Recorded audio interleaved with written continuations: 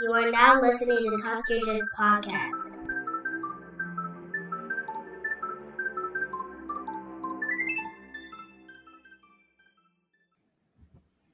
Welcome back to Talk Your Jits podcast. This podcast is, as the name implies, all about jiu-jitsu. I'm your host, Lamar Smith, and today's guest is a brown belt who trains at Phoenix Jiu-Jitsu, located in Hickory, North Carolina. Ladies and gentlemen, Daniel Fredell. Hey, how's it going? How's it going, sir? Not too bad, man. Man, that's awesome. Well, first and foremost, man, I appreciate you coming on the show and blessing us with your jiu-jitsu knowledge. I appreciate that. How long have you been training?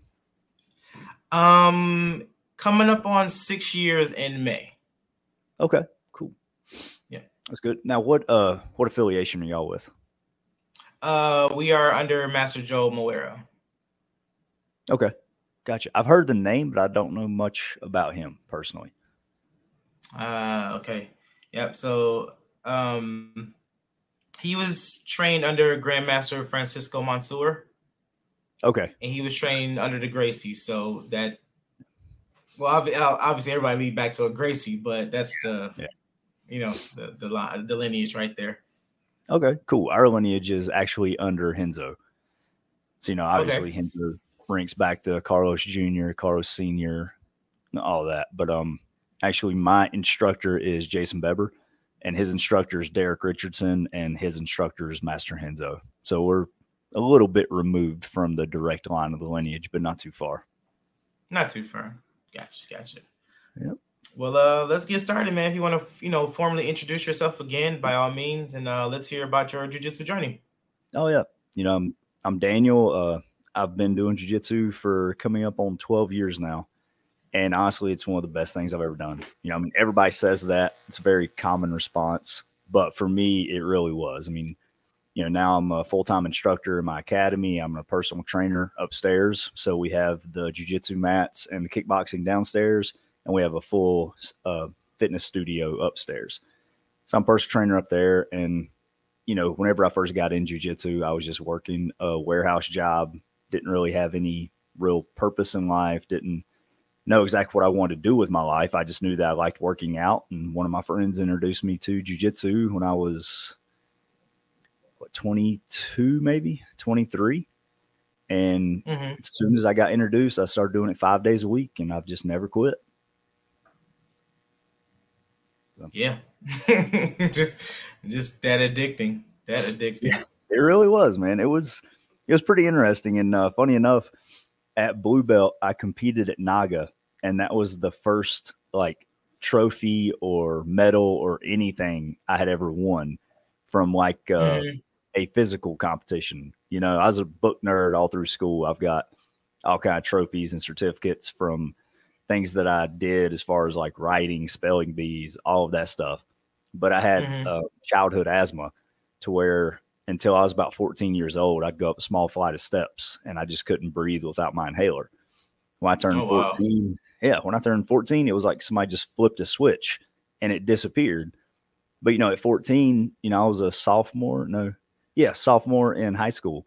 So it was too late to start wrestling. It was too late to start baseball, basketball, anything like that, because everybody else had been doing it since middle school. So I didn't really have anything that I wanted to do until I found martial arts. So is jiu-jitsu is your only martial art, or? No, I did Muay Thai before finding jiu-jitsu. It just, it was a great group of guys. It really was. We were very close friends, but none of us actually knew how to train other than just sparring. We would meet and we'd go over 2 or 3 little situational drills, and then we sparred for an hour. And I was the smallest one by probably, 30, 40 pounds.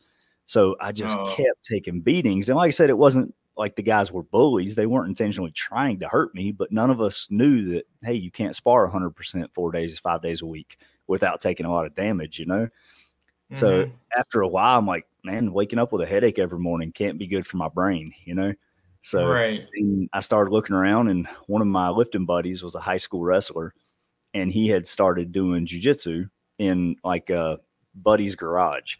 You know, there was a guy who said he was a purple belt. I don't really think that he was now, but he said he was a purple belt, and he would like show us some stuff, and then we would, you know, Stout, which was my lifting buddy, he would work in some of the wrestling too.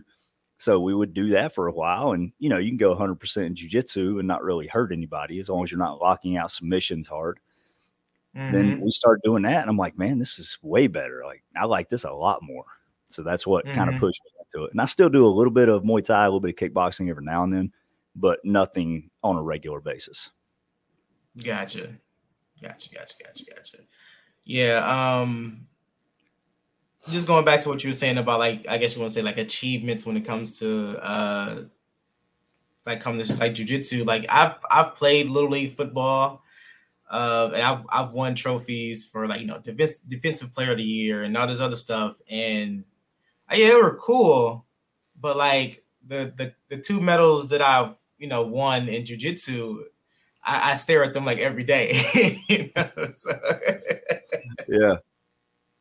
Like, yeah, you know, I came in second in my first one and third in the second one, but it's still, to me, it's like, it's still that real great accomplishment that you know that I've done it, you know. Oh yeah, on my own. Well, I guess on my own. So yeah, I definitely get that. Yeah, but, that's kind of the. Oh, go ahead. I'm sorry. No. Go ahead. Oh, I was gonna say that's kind of the like odd part about jiu-jitsu too is while it's an individual sport, it's also very much a team sport. You know, so with me, like I still have all my trophies and everything. Don't get me wrong, but I really just hang them up in the gym.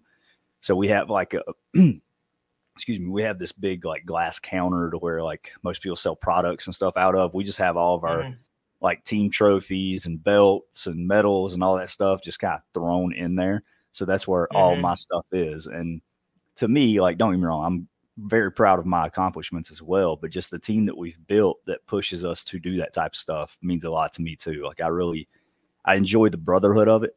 So that's one of the reasons why, like, my jiu-jitsu medals, even the medals that I've won for like men's physique competitions and all that stuff, stay in the gym itself. I don't like taking much of that stuff home. Yeah. Like I said, it's very much an individual thing, but you know, your training partners are just as important. Oh yeah. So yeah, definitely love the guys I train with and wouldn't trade them for the world. Nah, man, you make very tight bonds very early on too. You know, like people come in the first week. We don't really treat them like outsiders, but I mean, you know, they're new people. You don't really know, like, can I go hard on him? Like, is he going to get pissed off and like go into a rage, or is he going to be timid and quit? You know, but after a couple of weeks, you're like, oh yeah, he's been here forever. You know, we know him. Like, we've had good rolls. We've smashed him a little bit. He smashed us a little bit. Like, you're just automatically part of the family after that. You know. Yeah, it's an instant. Yeah. Some of our violence bringing people closer together. It's wild, man. But I mean, you look at all the research that's come out on oxytocin, you know, like every human needs oxytocin for just serotonin production, everything else. And you get your daily requirement of oxytocin out of like a 30-second hug. Well, what do you think you do with 4 or 5 minute rounds back to back of being that close with another human? You know, you get a huge rush of endorphins, adrenaline, oxytocin, everything. Like, it's pretty wild. That's crazy. I didn't even think about that. Like, I heard about like, you know, like a 30-second hug, but we're talking 90 minutes. Yeah. Oh yeah. And like, so it's overload. But...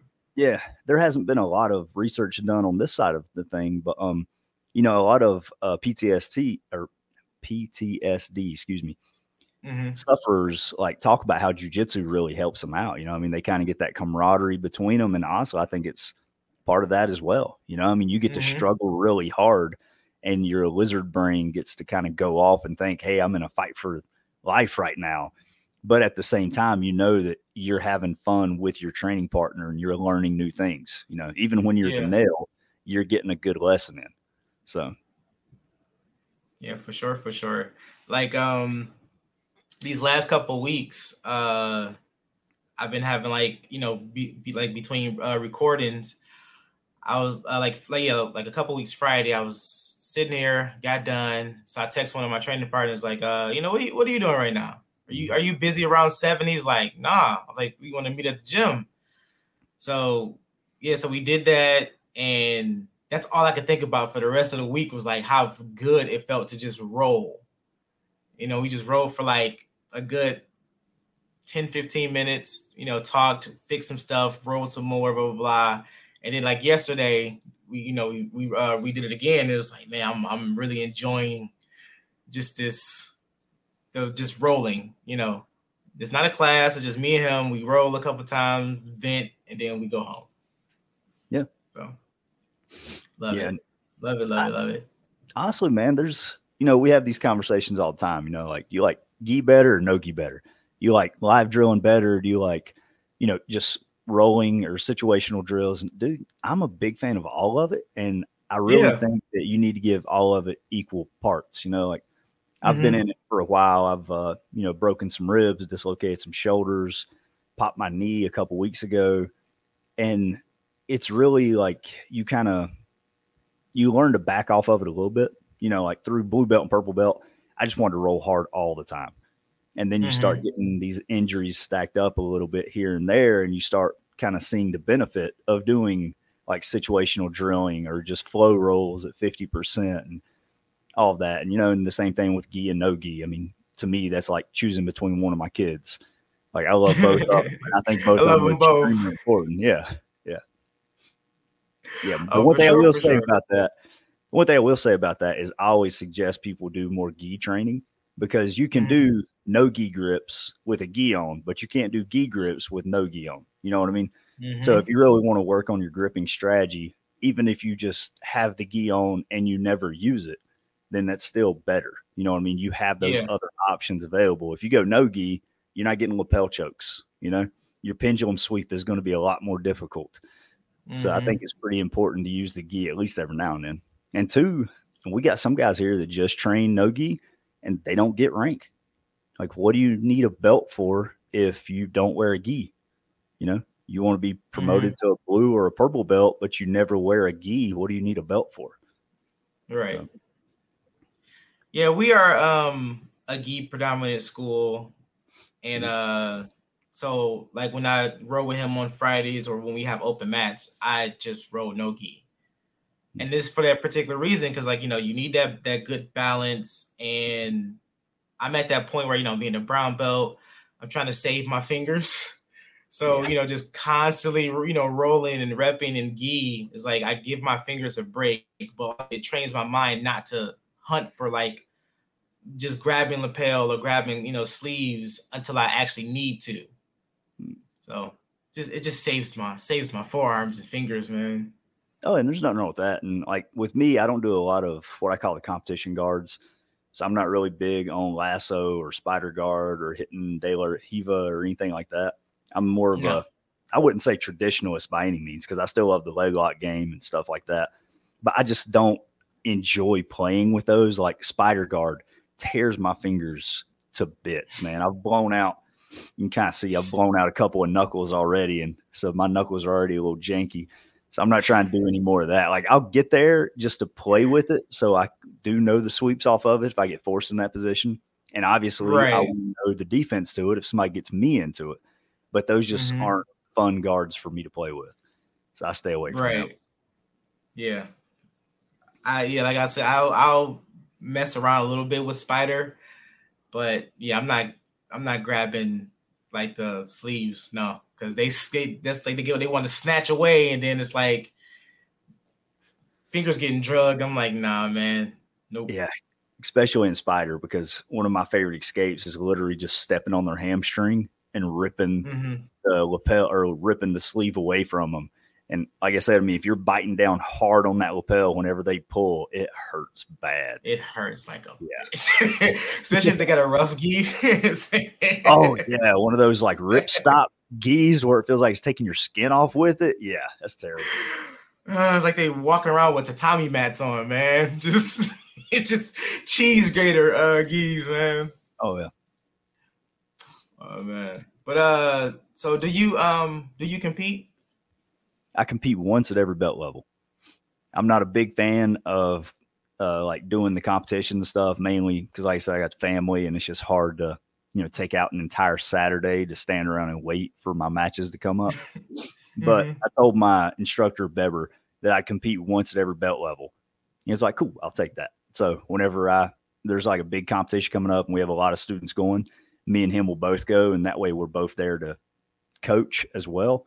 But I'll just compete while I'm there. So I'm not a big fan of competition.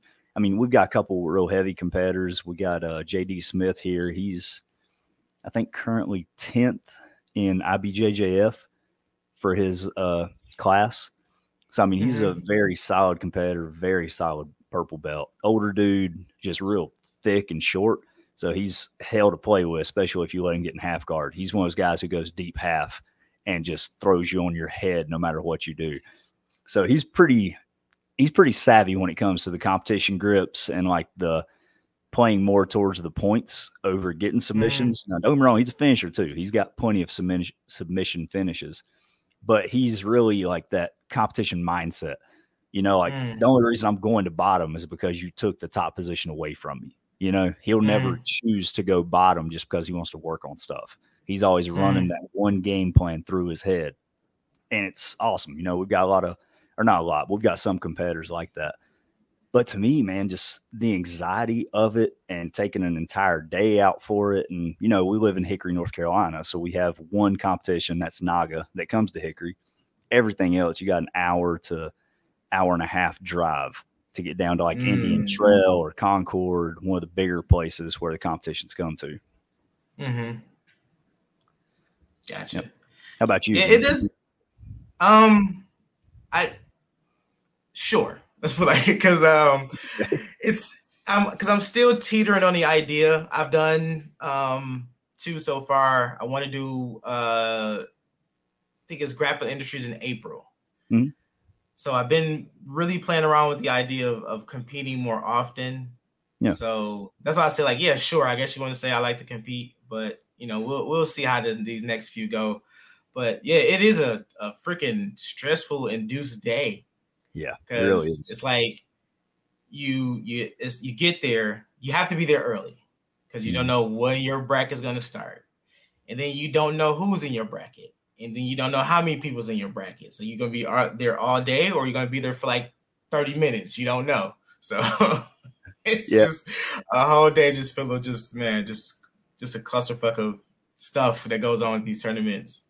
Yeah, and Smooth Comp has made that a lot easier. Like your times are pretty well posted. You kind of have an idea as to who's in your bracket and all that stuff. But again, man, it's who shows up and it's how fast the matches are going. You know, so like my last competition, I'd been a brown belt for maybe a month whenever I did my last competition.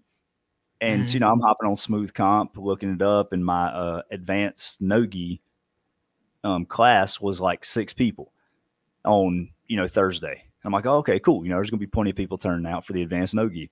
And I feel pretty confident with my no-gi stuff just because I do like leg locks, and a lot of places still don't really train them that heavily.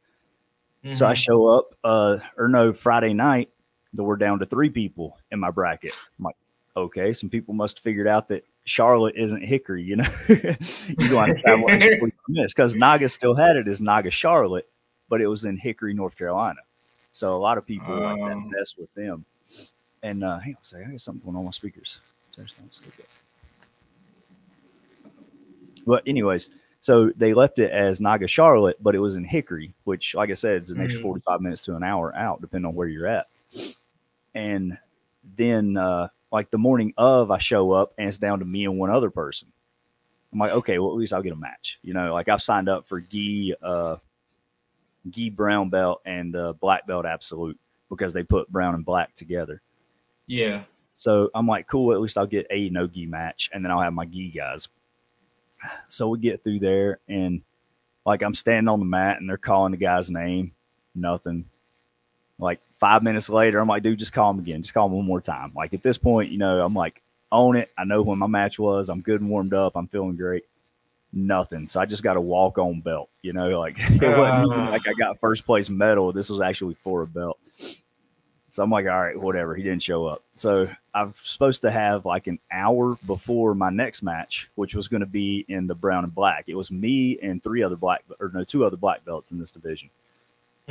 So I'm in there and I'm like, you know, my wife leaves and gets me some lunch, and she comes back and I'm like halfway through a sandwich, and I hear my name over the intercom. I'm like, what? I'm like looking at my watch. I'm like, surely that wasn't me. And I go up there, and my first match is my instructor, Beber. Like, whenever he signed up, he was 20 pounds heavier than me, but there was literally, I think I was the only brown belt in the house, and there was like 4 other black belts there. So they just crammed the closest 3 into the same weight category. So me, I weighed in fully clothed with a bottle of water in my hand at like 172 pounds.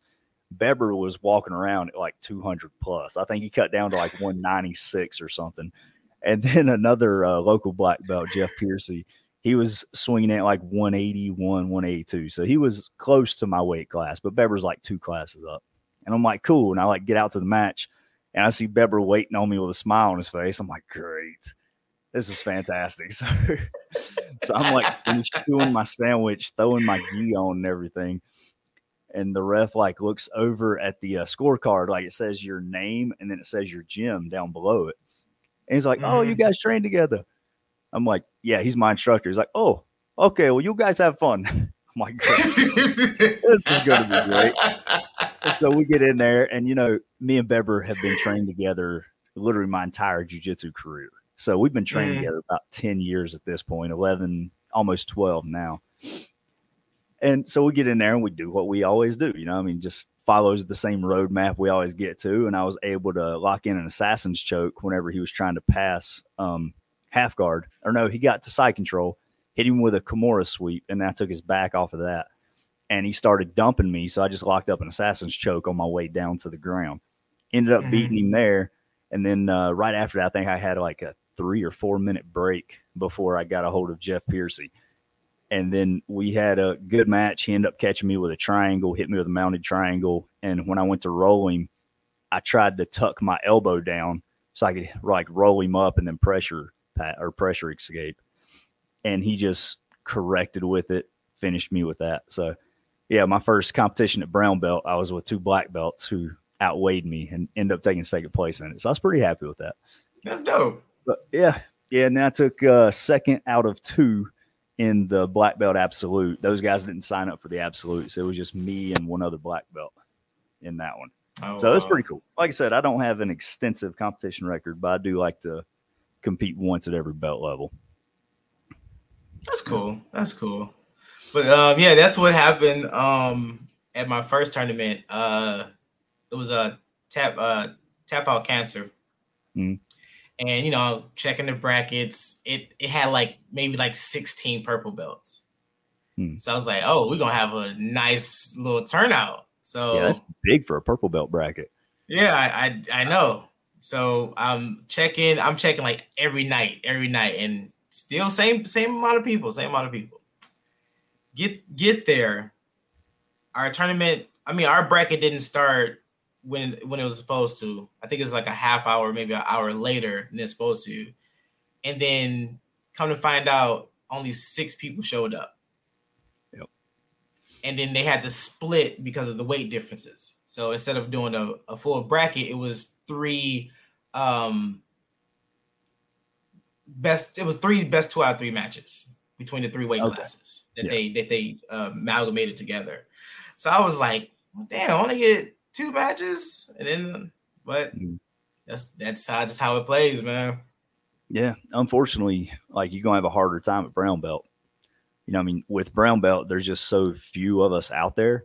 You go to a competition, 60% of it will be white belts, and then that small 40%, probably 20% of those are blue belts, and then you got purple belt, which is a larger percentage. Brown belt, they're hard to find, and then you're black belt forever after that. You know what I mean?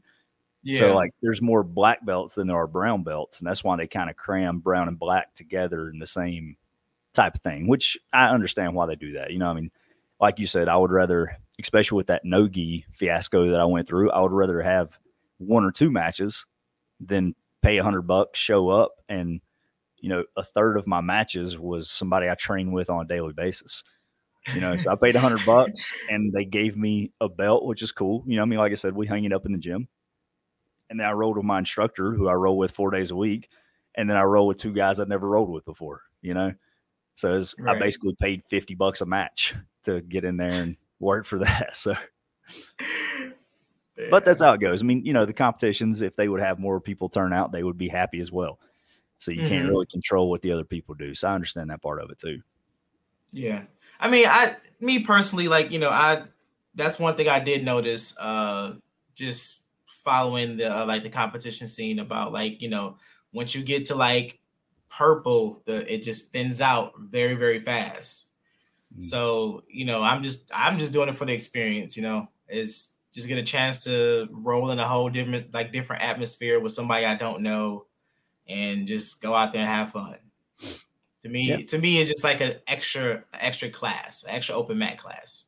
Exactly. Yeah. And that's the best way of looking at it. But like I said, with my anxiety, I never see it that way. I don't know what it is. It just tears me up, man. Beber, he does his best to try to calm me down because he's an excellent coach. If you watch any of my matches, it's literally like he's controlling me with a remote. Like you hear him say it and I do it. I try to like tune out everybody and I just tune into his voice whenever he's moving. He's an excellent coach. But I'm like, man, I can't do it. I'm like in and out of the bathroom. I have no appetite. My heart rate's already at like 120. Like I have no clue what it is. And like you were saying, I always just think about like, okay, this is just an open mat, another gym. Every time I travel, I take my gi with me and I try to find a jiu-jitsu gym there and I do open mats. I mean, like there's no real stress to it from there, but I don't know if it's just performance anxiety or what, but I'm not a big fan of that morning of thing, But what's weird for you, I feel that way when I go visit another school. Oh, really? Yeah. Like I visit one of our schools around here, Voyager, Voyager. And one of the guys who invited me, he did an episode with me. So I go there and it's like a good 20, I want to say like 20 people. Like just standing around getting ready for class. And I'm inside having a mini freak out. I don't know why. I'm like, this is just jiu-jitsu. Like, why am I having a freak out? So like, introduce myself, talk to everybody. But like after we like started, I got a little bit more comfortable and then it just felt like home. But like, yeah, if I go to like a tournament, I'm cool, chilling. I feel like I'm in my element, but I got you. I don't know. Yeah, it's pretty wild, man. Yeah. But now we've traveled a lot. I've traveled a little bit personally. Like I went down to Hilton Head on vacation and there was this great place down there. Unfortunately, they're not open anymore. I don't think they made it through the pandemic, but it was called Crossroads BJJ. Like we got down there on Sunday and I'm like, oh, cool. They got a Monday lunchtime class. Let's drop in for that. Like it's every jiu-jitsu gym I've been to has always been welcoming, even whenever we went up to Henzo Gracie, New York, like our team used to do a yearly trip before the pandemic. Every year during February, they'd fly up and would get there on like Sunday, stay to Wednesday, and then fly back home. So that way I was able to hit the morning Monday class that had a lot of the heavy competitors there in the lunchtime class.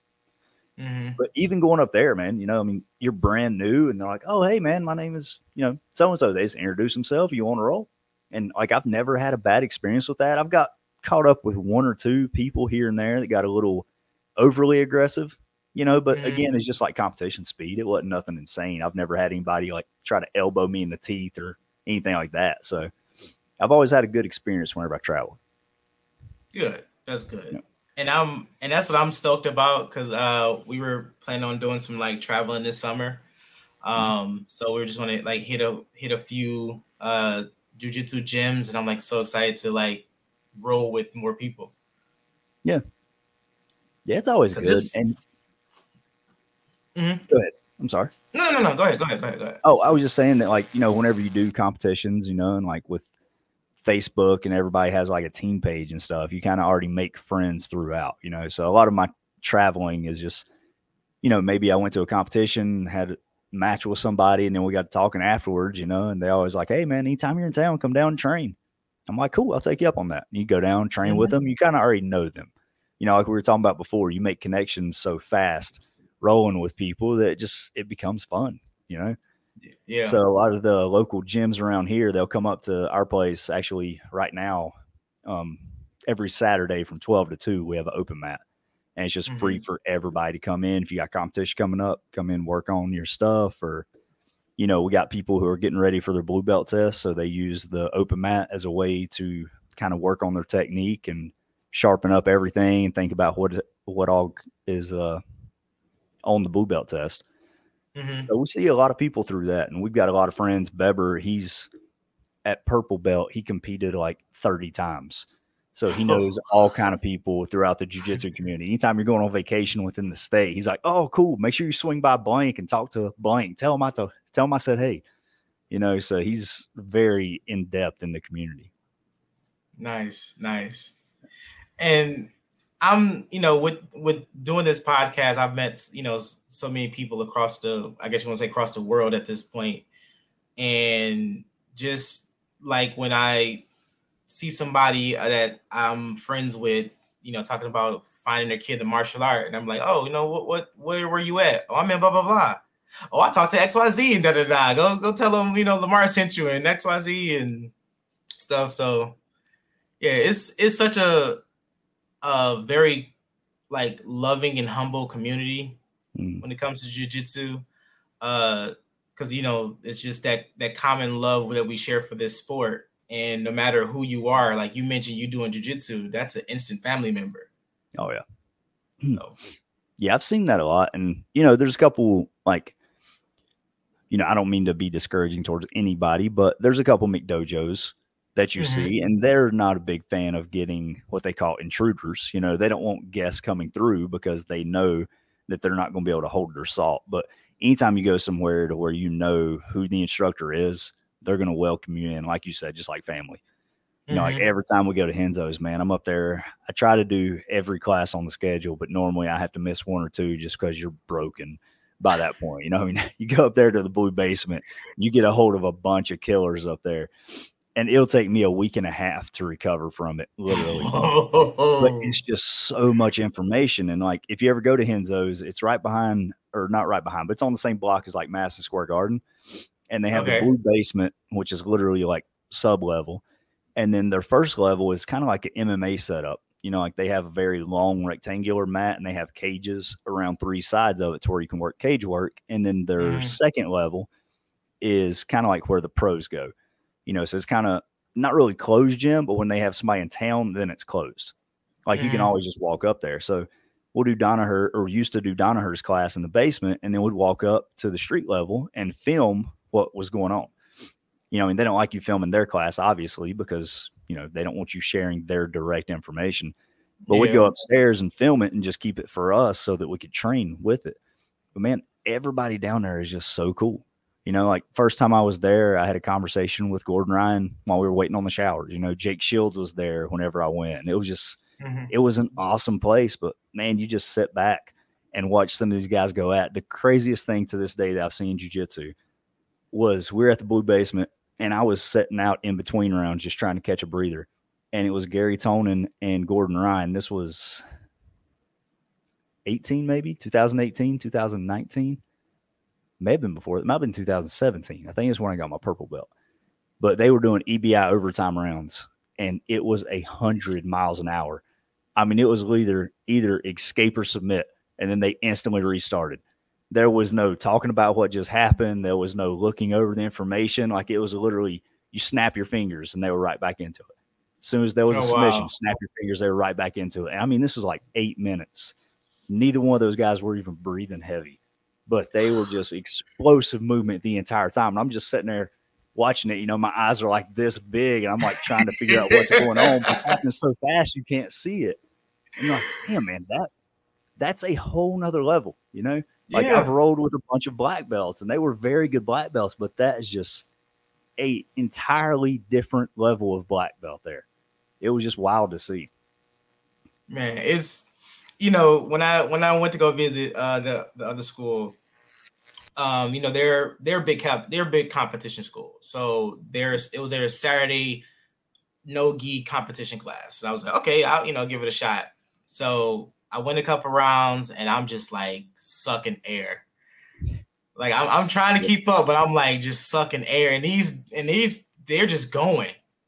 Now they're doing like, you know, 5-6 minute rounds, and it's like 10 rounds. So I'm like, all right, man, I can't just keep sitting out rounds. So I'm like dying on the inside, but I'm fighting.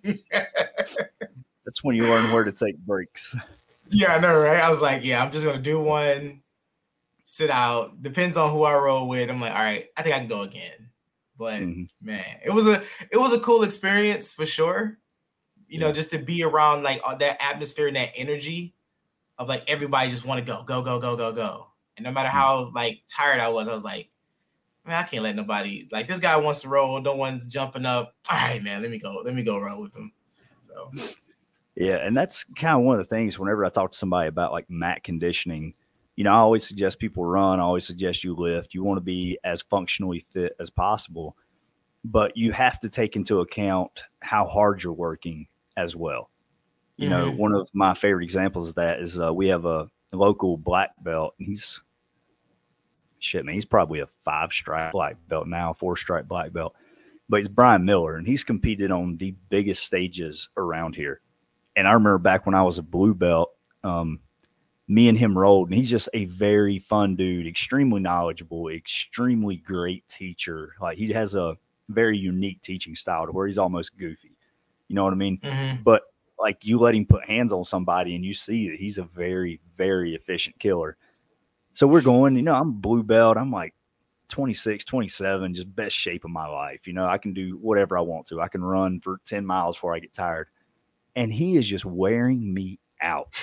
I mean, he's talking to me at a competition pace. And at this time, he's probably 40, I don't know, 42, 43. So like I've got a huge age advantage on him, and I'm in the best shape of my life. And, you know, I mean, he's just like average Joe, you know, he doesn't work out. He doesn't see the benefits of it or any of this stuff.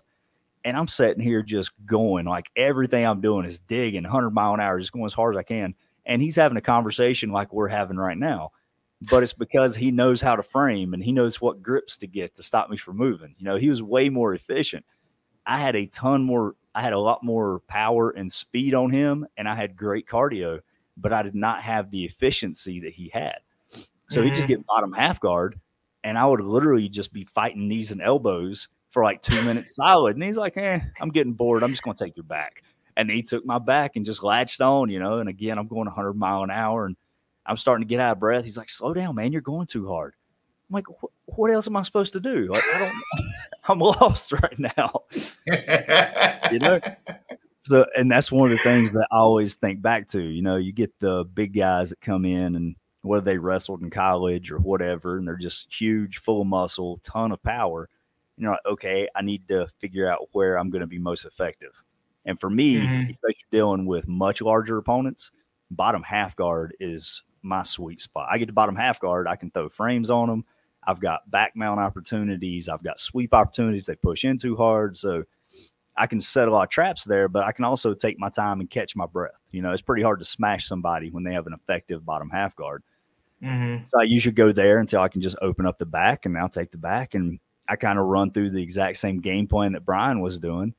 And it's just wild because you think about, you know, conditioning is extremely important. But once you start learning technique, conditioning becomes a little less important. And so like kind of as your technique bar goes up, you can allow the conditioning bar to come down a little bit, you know, and it's pretty wild because now I'm the guy who the big guys come in, get a hold of, and I'm talking to them in the competition or talking to them in the conversation piece while they're working their tails off. I'm like, there is something to this. How about that? There's been so many days, man, I would be rolling with somebody and they just start singing. Yeah. They're like, wait, are you singing right now? Yeah. any request? So actually, there's a couple purple belts that I started doing that too, back when they were like blue belts. You know, I'd start asking them questions and all that stuff. You know, like would get in there, start rolling. I'm like, how's your day? And then like start talking back to me. But the funny part was when they started talking back to me, their technique would kind of start falling apart because they weren't focusing on the match. And whenever they got their purple belt, I was like, I just want to let you know, like, you were pushing me pretty hard. That's why I had to disrupt your mental game. So they're always like, man, Daniel keeps talking to me. I'm like, yeah, you're smashing the shit out of me. I want you to lose focus for a minute so I can get out of here. That's like one of the guys I was rolling with at Voyager. You know, we was rolling, and you know, after a while, you can kind of feel like when someone is like not really pushing the pace as much. So you know, we're rolling, and I had him in like technical mount a little bit, So, I kind of like hunched down in front of him. I was like, hey, look, I know I'm a guest, but, show some love, right? And he just turned up, and it just turned into like an epic ass role. I was like, yeah, here we go. He's like, yeah, man, he said, appreciate the pep talk. I'm like, no problem. Yeah. Yeah, some people are like that, man. But like I said, sometimes you just got to disrupt people. And too, like I do that with some people who are like afraid to hurt me. Like we've got some big blue belts in here. When I mean big blue belts, I mean some of these guys outweigh me by 80 pounds. I mean, they're just very large dudes, and they get very used to rolling easy with people. So their top side control, like they have weight on their knee, weight on their elbow because they're giant humans, You roll with a white belt like that, you're going to break them. So we get in there, and one of the big boys' name's Alex, and Alex was a correctional officer, and he was also a high school wrestler. I don't think he wrestled in college. He was a high school wrestler.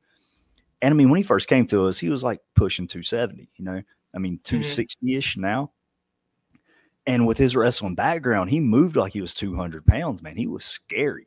I mean, he could drop step in the blink of an eye and have you on a single. Oh, man. I mean, just one of those insane people that it was you see him do stuff and you don't understand how gravity would allow it, Right. But we would go and me and him would start going at it. And like, I noticed he was putting weight on his elbow and his knee whenever he'd get into like reverse sit and side control.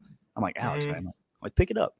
Like, I don't care. He's like, well, I don't want to be a dick. I'm like, dude, you ain't gonna be a dick. Like, it's okay, man. Like, you can try to smash me. I promise I'll tap. I'm not gonna let you hurt me. He's like, okay. And then he like just pulled the knee and elbow out. I'm like, Jesus, why did I even say anything? Like, shit. It's like, oh God. Okay, Alex, you're about to break me. But no, he's literally one of my favorite training partners, but it's just because everything has to be clean. I mean, if you hit Alex with a scissor sweep, it's because your technique was perfect. Your timing was perfect. Like, he's not going to give you anything, and he's so big that it takes everything. You can't just pick him up with your legs, I roll with somebody my size, I can kind of ragdoll them because I'm used to dealing with these bigger guys. But with them, and like I said, we've got 4 or 5 of those guys to where, like, it's everything I can do to hit him with a scissor sweep. If I don't chop his bottom leg out and use perfect technique, he's not going anywhere. It's like I'm hitting the freaking column that's holding the roof up, Same thing with the elevator sweep. Same thing with taking the back. Like when Alex first came here, me and him would roll, and I would catch him a couple of times around because I would just go bottom half guard, duck out the back door, take his back, and strangle him. He's like, man, how do I stop people from taking my back? So I started talking to him about like elbow position, like keeping that elbow in front of the hip or in front of the shoulder and stopping it. And I'll be damned if he didn't pick it up within like 2 days. And I couldn't take his back. Yeah, I'm telling you. God, I just ruined the linchpin that I had to take this guy's back. I just taught him how to stop it. Now I can do nothing with him. So a couple weeks later, I got to develop a new plan to try to deal with Alex. And it was pretty cool. I mean, it made my back takes a lot more strict because I had to be more technical because I showed him how to stop people from taking his back, Yeah. And one of my favorite quotes is by Kurt Osiander. And he said that jiu-jitsu is basically like teaching snakes how to bite you. And I'm like, that's exactly what it is. Like I'm doing stuff to you, and then we show how to shut it down, and then I can't do that anymore. So I got to either A, switch to a different technique and try to develop that game plan, or B, I try to work through the reverse of the reverse to try to get back to the original game plan, Yeah. And that's how it's been with our blue belt, Scott. Awesome guy. And it's like with him, jiu-jitsu really just started to click. So he started to like really pick up. So, every time we've been rolling, and, he's a fairly large guy. He can move. He can move for a big guy. And he would go, he would go side control, but he would blade his body off. And I would sweep him every single time. And he was like, man, what? He said, for some odd reason, I keep getting swept. Like, you just catch me every single time. So I'm like, all right, let me show you what you did. Your body position was wrong. We fixed this, blah, blah, blah. And then we rolled again, and he instantly remembered, and I paid for it. I was like, nah, I should not have taught you this fast. In a matter of like a couple minutes, like, it was like the small stuff that we worked on, it evolved so much. Yeah. just in that little small little tidbit. But at the same time, it made me like, okay, now that he knows this stuff, he's more aware. Now I gotta, hunch up my game a little bit more. But it just makes both of us better, right? Yeah, and that's what you're looking for, And one of the things that I did whenever I was at purple belt, one of my best friends, he started. Actually, I was blue belt whenever he started with us. I finally talked one of my friends into doing it, and his name was Billy, and he was about the same build as me, close to the same height, about the same body weight. So I literally taught him all of my tricks.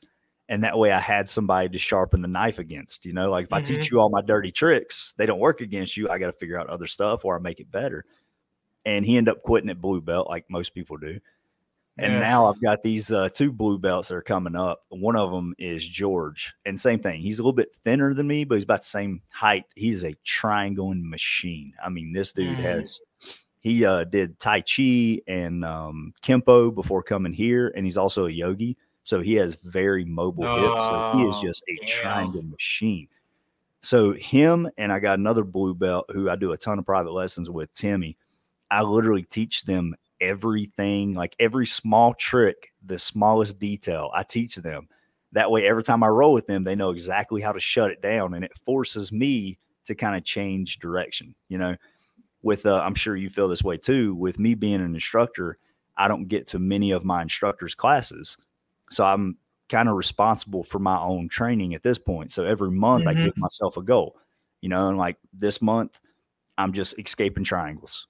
I let people get the guard. I'll kind of feed them a triangle. I don't give them a triangle because I don't want them to know what's going on.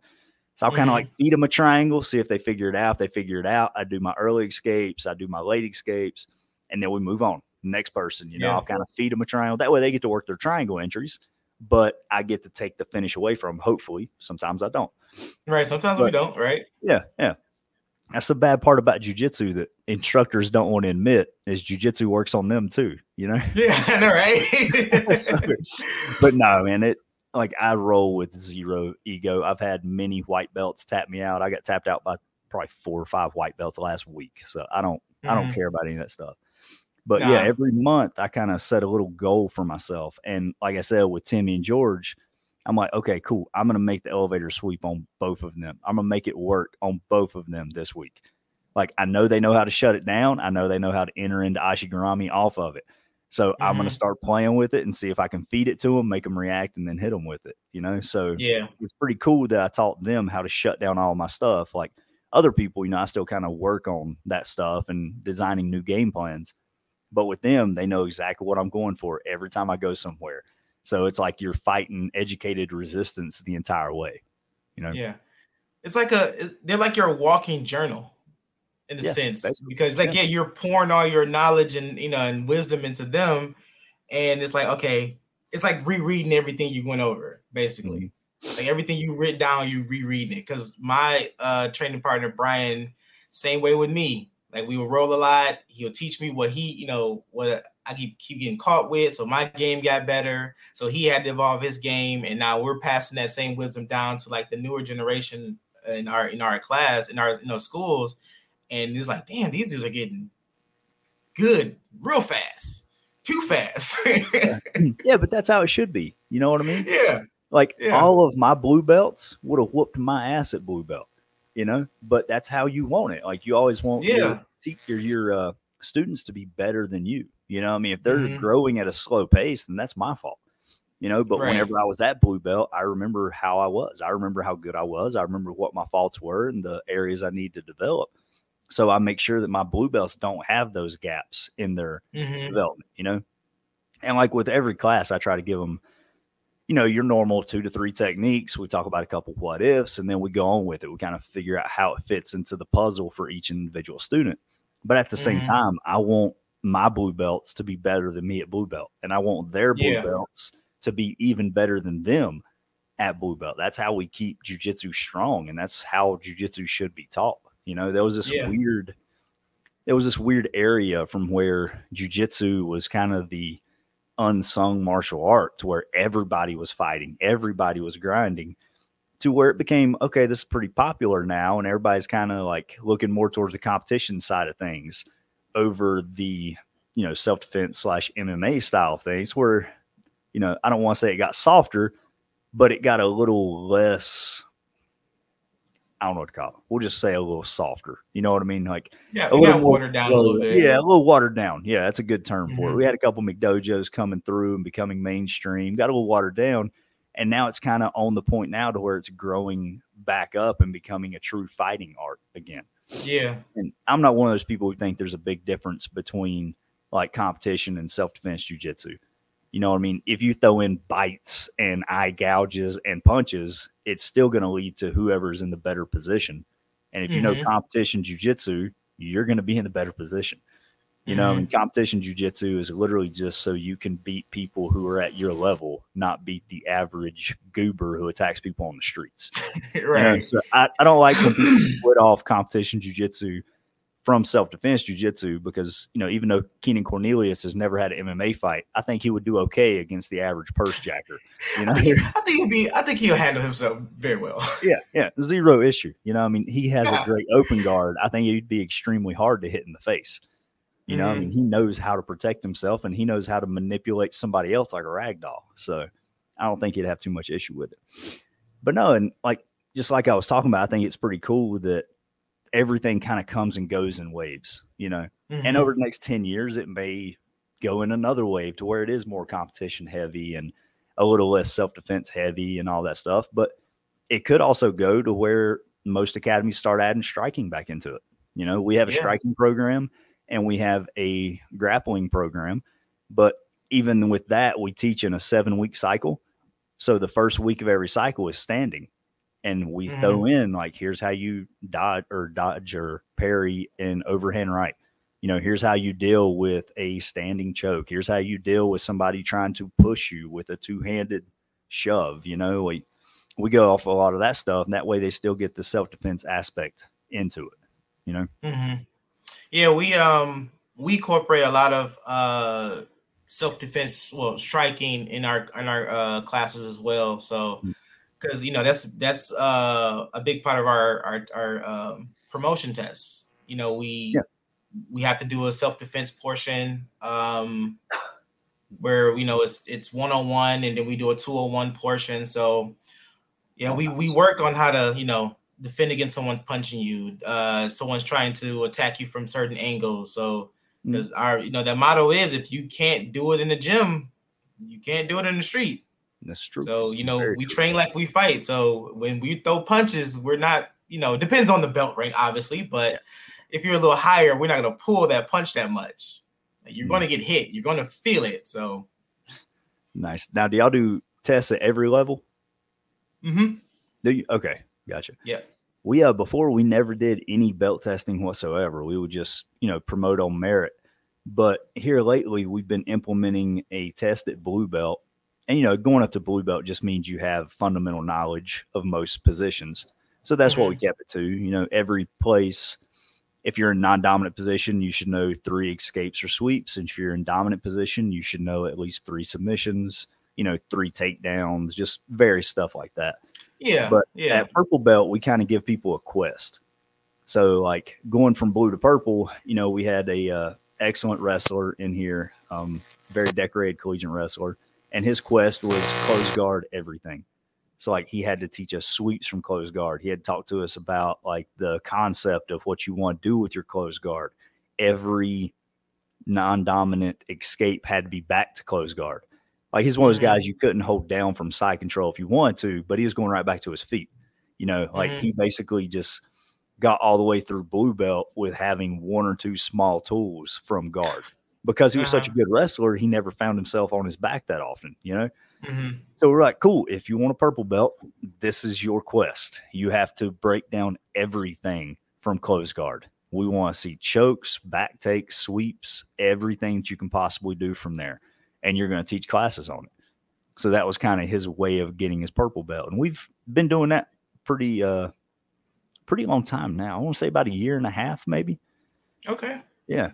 So it's been good because it really makes him kind of responsible for his own training as well. I mean, don't get me wrong, we still Mhm. like taught the closed guard classes to him and stuff, but he really had to take a deeper dive than just the entry level us teaching class and him rolling with it. He had to start looking for his own information, bringing in new submissions, bringing in new gripping strategies for sweeps and escapes and that type of stuff. Oh, that's pretty cool. I mean, yeah, that's very unique. Yeah. I think it worked well for us. We didn't want to do testing, but we started getting to the point to where we had blue belts who were excellent grapplers, but they get to bottom half guard and couldn't do shit.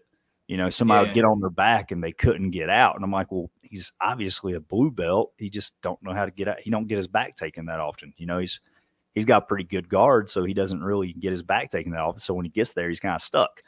And we're like, yeah, but that's what if he has to teach a fundamentals class and we're on back week, Like we couldn't have upper belts with those types of gaps. So that's when we start implementing like a true test. And it takes about, I'd say 2 hours.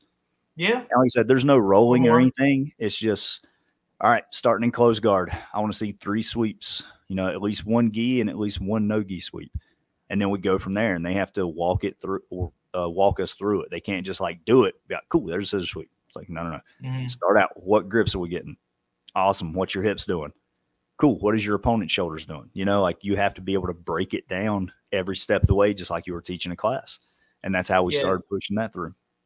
Yeah, that's how our test kind of goes, depending on like what belt. If you're going from white to blue, each rank has like a set amount of techniques we have to show.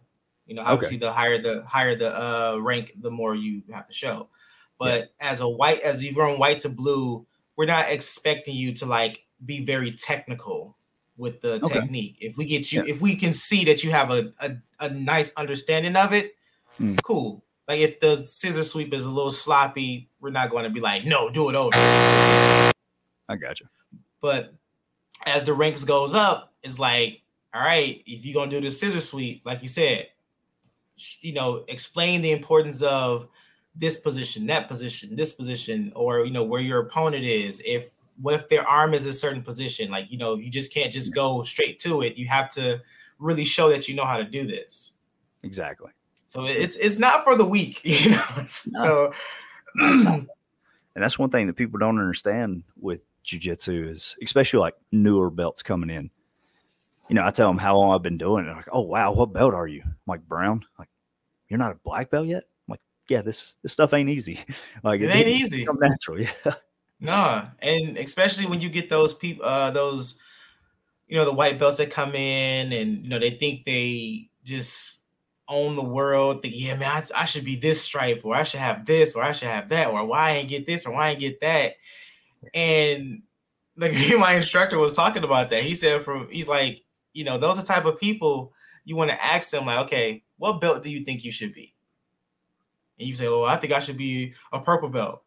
All right, I'm gonna give you this purple belt, and then we're gonna roll. If you can finish me, or you can show me that you're a purple belt, you keep the purple belt. Other than that, you're gonna take this white belt and you're gonna learn and you're gonna grind like how everybody else got it. Yeah.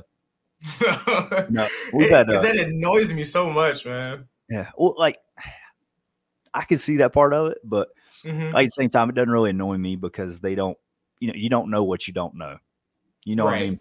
And we've had that issue too. And usually it's from past martial artists. Like maybe they were a black belt in karate or taekwondo or something like that. And they think, oh, I'm black belt in karate, so I should be at least like a blue belt in jiu-jitsu. I'm like, no, those are 2 completely different arts. Right. Same thing. Like if I were to join karate right now, I would be a white belt. I don't know anything about your system. I know how to throw a punch and a kick, but so we had a couple of those guys come in. They're like, well, I'm not a white belt. I'm not brand new.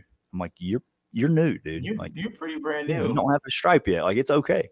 They're like, well, I think I should be a blue belt. And I'm like, well, cool. Go put hands on one of these blue belts over here and let me know how that works out with you. Like you think you're a blue belt, find one of those guys that's close to your size and get around him with them. Like if you think you're a purple belt, cool. Go put hands on a purple belt. Let me know how that turns out for you. You're going to feel the difference between a blue belt and a purple belt. And we had this one kid who came in and he's 19, 20, never did martial arts before. And I was talking to him and he wants to start doing MMA. I'm like, okay, cool. So you have, you joined a striking program, MMA gym or what? He said, yeah, I've got a couple friends that fight amateur MMA and they're working with me. I'm like, cool. He's like, yeah, man, I just want to join with y'all. I want to be a purple belt in a year. I'm like, That's ambitious, my friend. And it's hell. He's like, nah, man, I'm doing like 4 or 5 days a week. I'm like, I understand, but like getting from nothing to purple belt in a year, like there's maybe a handful of people who have done that. Like I've never seen that happen personally, and I know some damn good grapplers that came in right off the bat. You know, he just talked to me about that. I'm like, man, good luck. I hope it works out well for you. He's like, well, what can you do? I was like, there is nothing I can do. There's nothing I can do. Like, I can give you a purple belt right now, but you ain't going to like it. But he just kept on. And I'm like, dude, every single round you put in while you were in this room, you roll with nothing below a blue belt. Like, I never want to see you in my class rolling with a white belt again. And let's see how that works out for you. Right. He's like, okay, cool. Literally before the end of that class, he had to quit. Like we do usually 3 to 4 rounds towards the end. I think he made it through 2 or 3 rounds. And he's just on the sideline with this broken look on his face. And I'm like, dude, like, I'm not trying to be an asshole, man. Like, you're a good kid, but like, you can't. Like, I'm sorry. What did he expect? He just expects this since he was young and athletic, and he had been training with his MMA buddies that he would know how to do this stuff. And I'm like, MMA grappling is very different than jiu-jitsu grappling. You know, obviously you have different things to go towards, but at the same time, man, you can't get that kind of experience in a year. I mean, unless you literally like hire one of the Brazilian black belts to live in your house and train you 7 days a week, like you're not, it's not going to happen. It's really not. And he had no grappling experience previously. He wasn't like a good high school or collegiate wrestler. And 2, like we've had some high level wrestlers come in here and it still took him about a year to get a blue belt. Yeah. You know, I mean, there's a lot of difference between it, but he said, get a purple belt in a year. I was purple. Like, oh, no, it ain't gonna happen, man. Wow. Yeah. I admire your tenacity. I was like, I will help you any way I can, but I'll go ahead and tell you, you ain't gonna get a purple belt in a year. If I can help you get a purple belt in a year, oh my goodness. Oh my goodness. Oh, wow. That says a lot. But like I said, he didn't understand. Like, you know, he watch, you know, me roll with him and then watch me roll with the blue and purple belts. And he's like, oh, I do about as good as them. I'm like, well, yeah, like I gave you a lot of stuff. I want you to learn. Like, you're not going to learn too much if I go and give you my brown belt game every time me and you roll together. You know, like I have to help you kind of learn and go through the movements. With these guys, I'm not helping them as much. You know, I'm pulling a little bit. And with me, like normally when I'm rolling my students, it's about, I don't know, maybe 40%. You know, when I roll with people at brown belt, I'm only giving about 60%. I'm a pretty lazy grappler in the first place. But, you know, me going 100%, I don't see that much return on the investment. You know, I just get tired faster. I'm more of, I'm going to lay back and get my grips, let them make a mistake, kind of capitalize on it. So I'm more of like a counter grappler than an active grappler. You know, it's just, like I said, it's always worked out better for me because I'm usually one of the smaller guys in class. So if I'm pushing, I'm going shoulder to shoulder, pushing on these guys, I'm going to get way more tired than they are, way faster.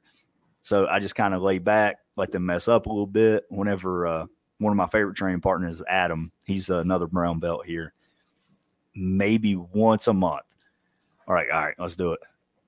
Like ADCC championship round. Like, let's just go hard as shit and see what happens. But like I said, we do that like once a month and that's it.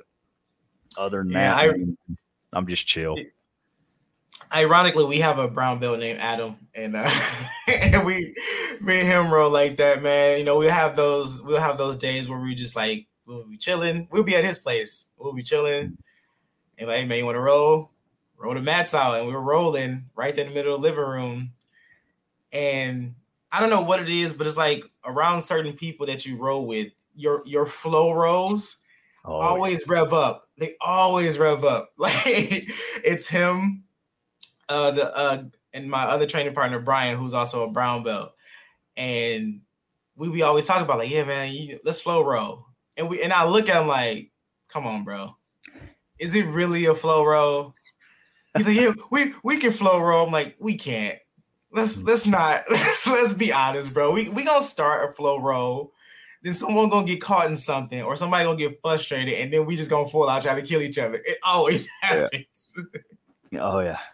Yeah, but no, me and Adam, like I try to hold people to their word when I say that. Like we start flow rolling, and they start bumping it up and bumping it up and bumping it up. I'm just like, hey, this ain't flowing anymore.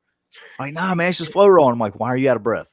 This ain't flow rolling anymore. You know? Why are you sweating, right? Yeah. But with me and Adam, like every time we go, we know like it's flow roll. Like we're gonna be as technical as possible and see what we can make happen. But too, like, you know, I trust Adam with my life, literally. So whenever we're going just full out for 5 minutes, I mean slamming each other, digging in hard. Also, you know, I've got Kimuras at that speed. And as soon as he tapped, I instantly let it go.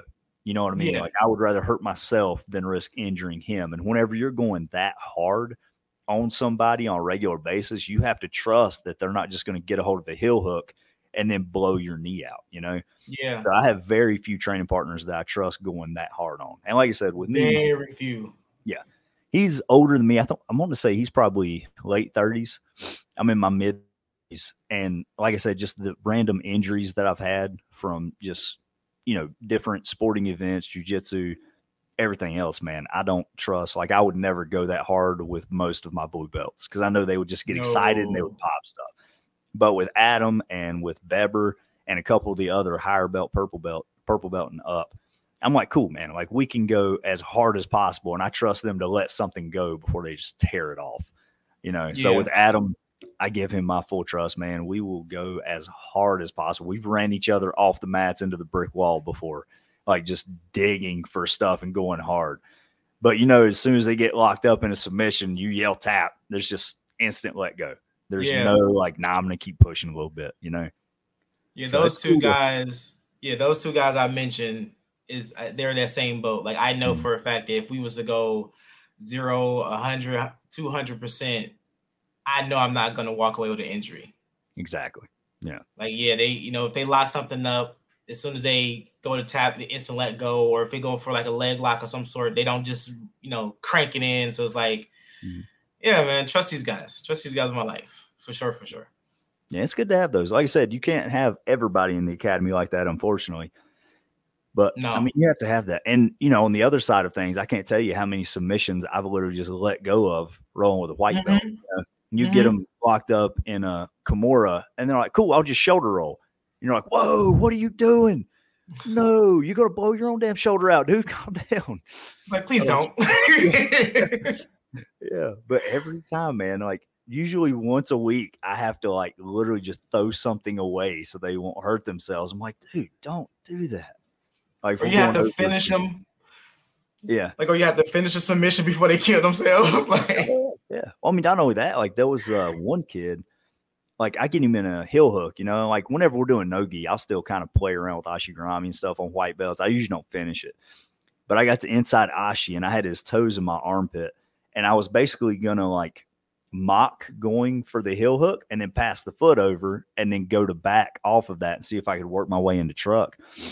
So like I get his toes in my armpit and before I even touch his heel, he just like 180 to bear crawl.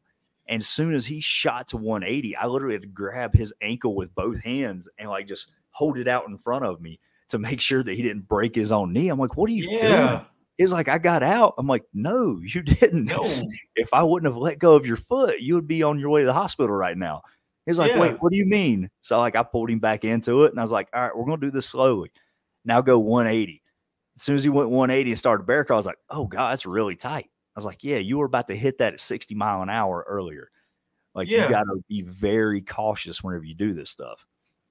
Yeah, there's been a couple of times I've rolled with this one white belt and I usually don't play, you know, hunt legs or anything like that, but we were just messing around and I, you know, had a heel hook and I didn't lock it in, but he goes to roll hard and try to snatch his leg out. And I literally let go. And he's like, you know, I got out. And everyone's looking around the room like, dude, he just saved your leg.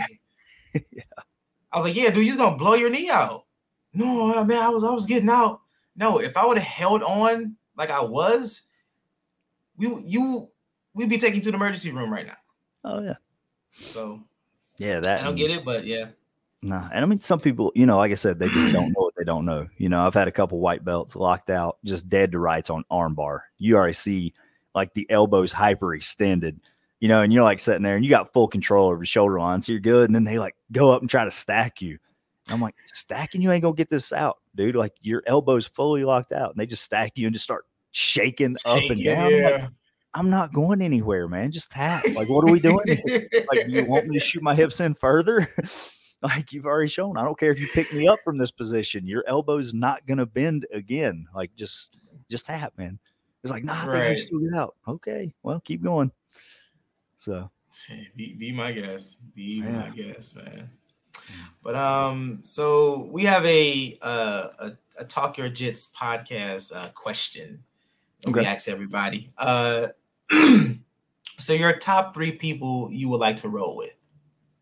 Oh man, this is gonna be a weird list, but Jocko Willink, Tim Kennedy, and Donald Cerrone. But you had them though. You thought about this. Oh, I've thought about this. I've got a list in my top 10, man. I've been fortunate enough to roll with probably 3 or 4 on my top 10 so far.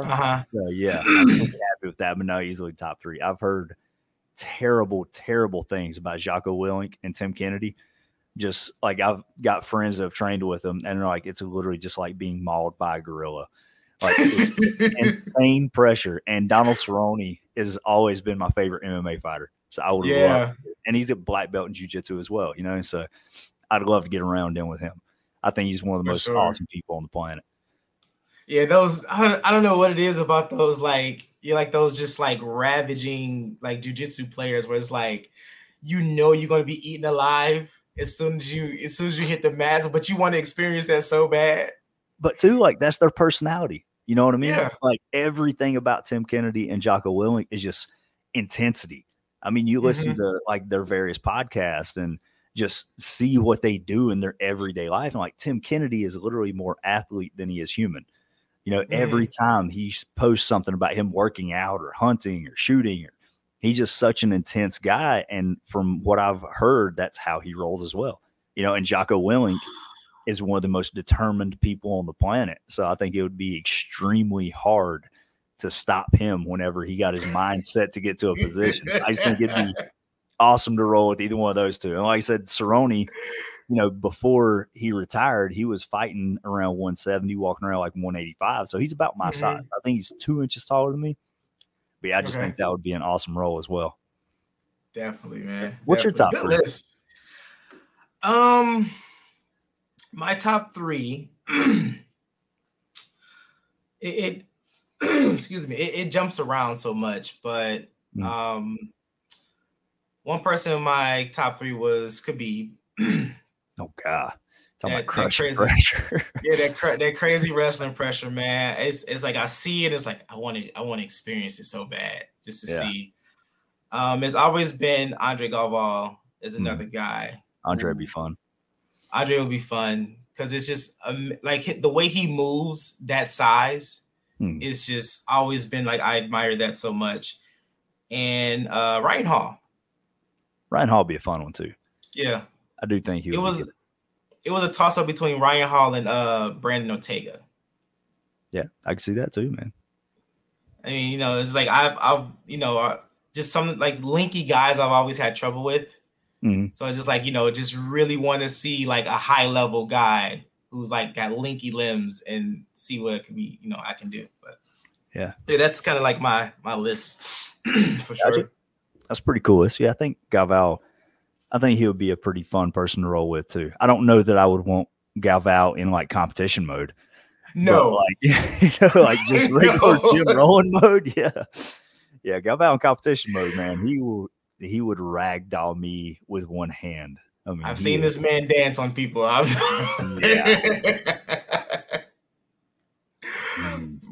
man, if you yeah, man. So if you got anything else you working on or you work on, man, you know, definitely shout that out. Shout your school out. Cool. I know you say you don't compete, but you know, if you got anything coming up, man, the floor is still yours. I got you. But yes, I'm at Phoenix Jiu-Jitsu.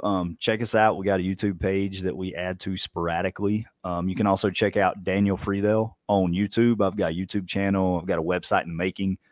I've got currently 4 books out on Amazon. My first book was actually Jits Fit, and it was resistance training for grapplers. So a lot of exercises that went around increasing your athleticism on the mats, especially with grip strength, cardiovascular conditioning, and basically just helping out with functional fitness. You know, anytime you're looking at sports inspired training, it's always going to revolve around how functionally fit you are for that sport. So that's what the book was on. The second edition of that is Phoenix Fit. So I updated it with some more mobility and stretching stuff, because that's one of the feedbacks, or some of the feedback that I got from it was they would really like some in-depth stretching to go along with the program. Other than that, a lot of my programs involve kettlebells, just for the exact same reason. I mean, grip strength and learning how to make your body flow from one thing to the next.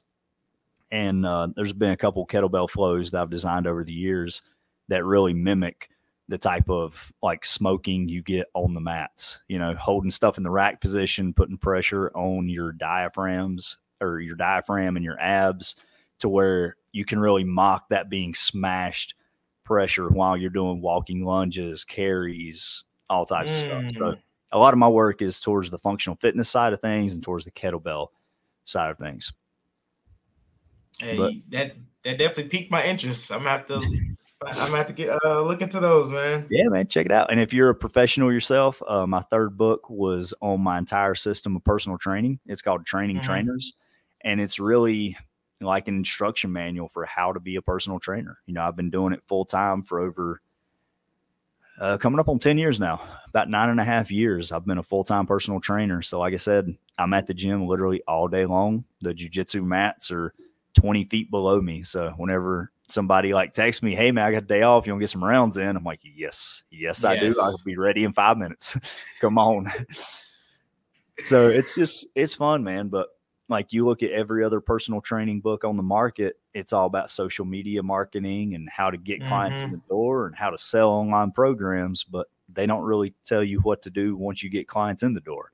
So that's what the book that I wrote was, your actual skills of how to program, how to, you know, work around other trainers in the gym, whether you want to start working at a big box gym like a Gold's, or if you want to start working at a personal studio like we have here. You know, like my gym, 5 o'clock on a Monday, there might be 6 people in here because we don't have open gym hours. It's only for clients and their trainers, and we only do small group training. So whenever you come in here to work out, you're not moving around 30, 40 different people. Nice. That's awesome, man. Very awesome. Yeah, I had fun with it, man. Like I said, I grew up a book nerd. So I always wanted to write a book, and I started a blog, and I started getting a ton of questions off of the blog, and I'm like, you know what? This is the opportunity for me to write the book I've been wanting to write. So there it is. That's what I ran there with. It is. Yep. Man, that sounds good. But well, that's the end of today's episode. I would like to thank Daniel again for coming on and blessing us with his many talents, as you can see. So please go and follow our Facebook, Instagram, and YouTube pages to stay updated on all future episodes. This has been Talk Your Jiu-Jitsu Podcast. Keep rolling, keep grinding, and remember, long live Jiu-Jitsu. Have a great day.